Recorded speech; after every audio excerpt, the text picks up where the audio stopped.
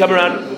Yaakov is a combination. And exclusion of tithe and guy. Yeah, good, nice. Yaakov is the Bechir. Yaakov is called the Bechir HaAvos. He's the select of the Avos, insofar as he combines the best of the best. He takes the Chesed, he takes the Gvura, he synthesizes it at 1 + 1 = 3. And it becomes greater than the sum of the parts. Yaakov's the only one of the Avos whose children are all tzaddikim. Flawed, all of us are flawed, but tzaddikim. And Yaakov achieves something that's unprecedented. What were you saying before, David? What? Yaakov said it was Gvura plus Chesed? Plus, excluding tithe and guy. right, no tithe and gaiva. He weeds it out. That's why he doesn't have any progeny of the likes of Ishmael and Esau. Right. No children like that. But that's Yaakov. Yaakov, he's mitakin mariv. He establishes mariv for us. Mariv is davening to Hashem in the darkness. That's hard. Right? Seeing Hashem through the darkness. Yaakov's life, all 147 years of it, tough life. As he says to Paro, he says, I've had a hard life. And he has. He had everything. What didn't he have? He had growing up, he had Esav Rasha, he had Lavan to contend with, he had Dinah. We talked about that story in Shechem yesterday, what happened to Dinah. He had the tragedy, Yosef, 22 years, he's bereft of his son. Rachel dies at 36. Shimon, threat of Binyamin, he suffers. Vayeshev Yaakov, the pasuk says, he went to have little menucha, little peace of mind in his old age. And Rashi brings the medrash, what? Lo dai lehem, it's not enough for the tzaddikim that they're going to get eternal olam haba, they want a little comforts in this world. It doesn't work that way. Talmidei chachamim tzaddikim, you're going to have to learn this lesson the hard way, all of you tzaddikim. Talmidei chachamim tzaddikim, ein le menucha b'olam hazeh. There's no menucha, there's no comfort, there's no complacency in this world. You're going to be working the rest of your life. I don't think, we don't have that in the Derek brochure. We should probably give you a heads up and warning. You're all going to be working hard in your life. You're going to be experiencing a lot of difficulty, and you'll be like Yaakov Avinu, davening in the darkness and recognizing it's all good. It's going to be you're going to go through suffering and struggles, and you're going to look around and you're going to say, "Oh, that was a blessing in disguise. I became stronger through them." That's Yaakov's legacy, right? We don't run away from difficulty when it inevitably comes to us in life. We lean into it. We understand that's part of Kadosh Baruch Hu's world, and Hashem is sending it deliberately to make us stronger. And look what Yaakov does.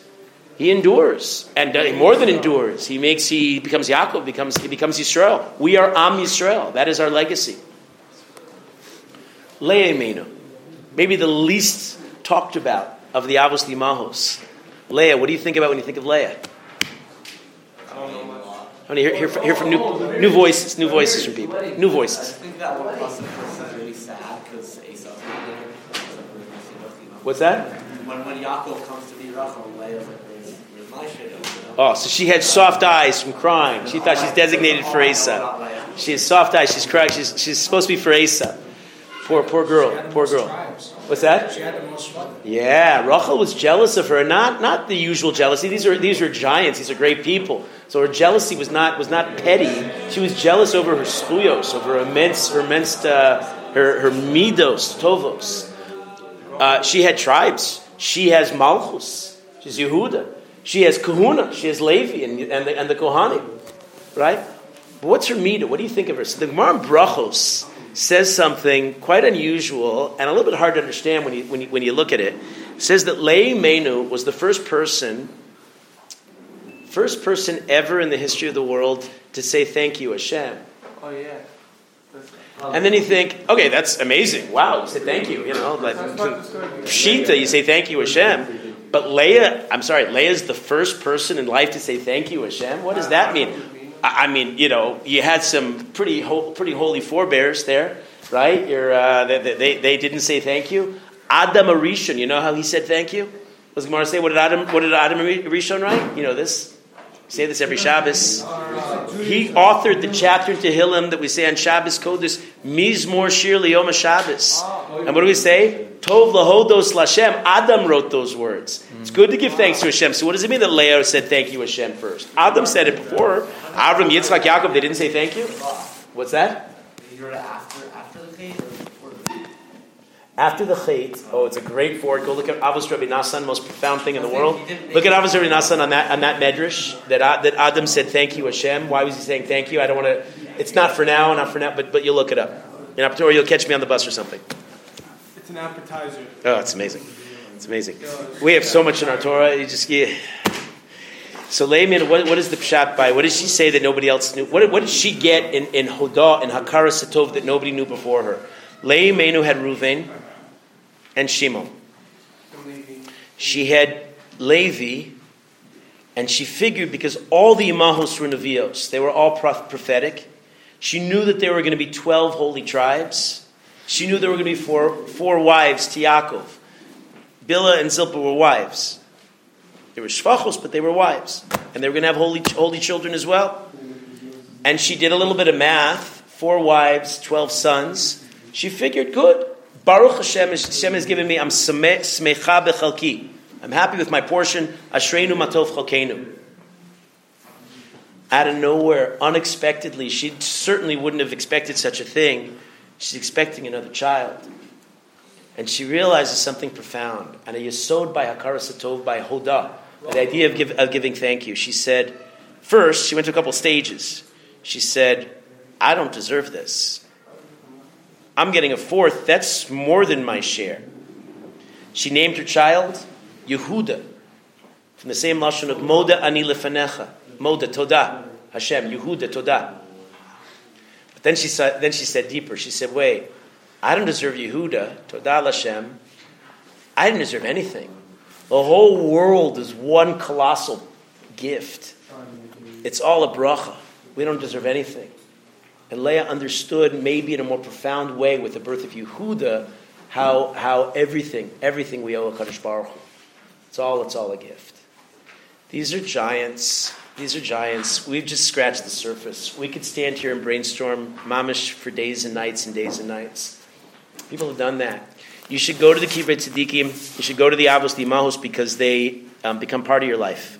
You take a piece away from me. That's why I love I go to Kibbutz Tzaddikim all over Eretz Yisrael. There's nothing like Mars Machpelah, though. Take a piece with you. Questions? Anybody have an insight? Why did it call Mars Machpelah? What does it mean? What is it? What does Mars Machpelah mean? It was a cave with a machpelah with a double layered, a two-story house of sorts. And that was, I alluded to that earlier. It's hard to figure out how that works in the cave. Some kind of a double-decker in there. It's all underground and inaccessible anyway. Muhuar and Musaf. It's not. That's a musaf. That's an addition. That's what it means. Addition. And it was a korban. It was a korban, and we now daven. We now daven in replace, since our tefillah comes in place of the korbanos and shalom farim sfasenu. So now we Gemara Brachos also talks, but it wasn't given by one of the avos, the mahos. Yeah. What did they're never talked about? Yeah, they're not talked about. They don't have the same status, and they don't have the same level. They were not nevios, so I don't know. I don't want to give them equal footing because Chazal don't. I feel like They weren't nevios. They weren't nevios. Like I feel like Yaakov would like not a nevia, like almost like below him, you know? Right. One last story about the about Mas Machpelah. When Avram Avinu purchased Mas Machpelah, you all know the famous story. You know the famous story when Ephron sells it to him. This is another kliyakar about Ephron's sale. You notice something kind of strange there. Ephron is written in the very beginning of their negotiations, B'Shem Maleh. Ephron. Ayin, Fei, Reish, Vav, Nun Sofi. Ephron. By the end of the negotiations, oddly, he's missing his Vav. He loses his Vav. The Kliyakar masterfully puts it all together. This is really one for the ages. He says like this. He says, every single time, how much did Avram spend for this piece of property? 400. Arba me'ol shekel kesef over l'socher. 400 big ones. It was apparently, it was an outrageous price. Even though Ephron sounds like he's being generous, nothing of the sort. He is absolutely overcharging. Avram is thrilled to pay. Hebron is one of the 3 places in the world. The Medrash tells us that the Jews purchase fair and square, and there should never be an argument in the future over these places. This is the first. Yeah, that's exactly the reaction. The first is Avram Avinu's purchase of Hebron, Mars Machpelah and Hebron. The second, we saw Danny and I saw yesterday. Second, Shechem. Who purchases it? Yaakov for 100 ksita, 100 ksita. The third is Harabais, David for the two different numbers given. In Malachim, it was 150, and in Divrei Yamim, it says 600. Nobody should ever contest these places. They're Jews. They belong to us. So he purchases this property, this great real estate, and he's happy to spend whatever it costs. Rabbi, he made a good investment. Made a good investment. When the Kliyakar points out, the number 400 is significant. Every time you see it, it always represents what? Oh, this is gold. This is great. Oh, this is so good. You're going to love this. Yeah, you don't know. You don't know this thing. He says it's the same. It's the gematria for 400 is the gematria for Ra Ayin, evil eye. And every single time you find the number 400, you find an example of somebody who has an evil eye in contrast to somebody who has a good eye. Evil eye, stingy, generous. It's all about me. Life is about me in the first person, right? Ayin Tov is the exact opposite. It's the avos, the imahos, the complete other directedness. It's bittul ani. I don't count. I'm nothing. 2 more minutes. Bittul ani, right? No, I don't exist. So that's Ra Ayin, evil eye. In the story of Avram and Ephron, it's obvious Ephron is the embodiment of an evil eye. In the story, Avram is the generous one. The next story we find 400. 400 years. Before then, that's the third one. That's the third one. Esav had 400 men. He's walking when Yitzchak comes. When Yaakov returns here to Yisrael, Parshas Vayishlach, he confronts Esav. Esav is the epitome of the evil eye against Yaakov's Ayin Tov, and the 400 men slip away. The next 400 is the 400 years of slavery. Yosef, Ayin Tovah, he sustains Klal Yisrael in their difficult Egyptian slavery, in the original Egyptian period before they're slaves, against the 4 brothers who at the time at least have an Ayin Ra towards Yosef. The last one is a little less known, 25th parak of Shmuel. David is coming, a refugee from Shaul, being chased by Shaul around the country with 400 men, and he wants to take up some. He wants to be hosted by a wealthy man in the South Hebron Hills, a man by the name of Naval, a Naval B'Shus Torah, if ever there was one, and Naval won't take David in. The epitome of the evil eye. Ephron, in the course of his dealings, starts with a vav. What does the vav 6 symbolize in Judaism? Casimidos. It's brachos. It's more brachos too.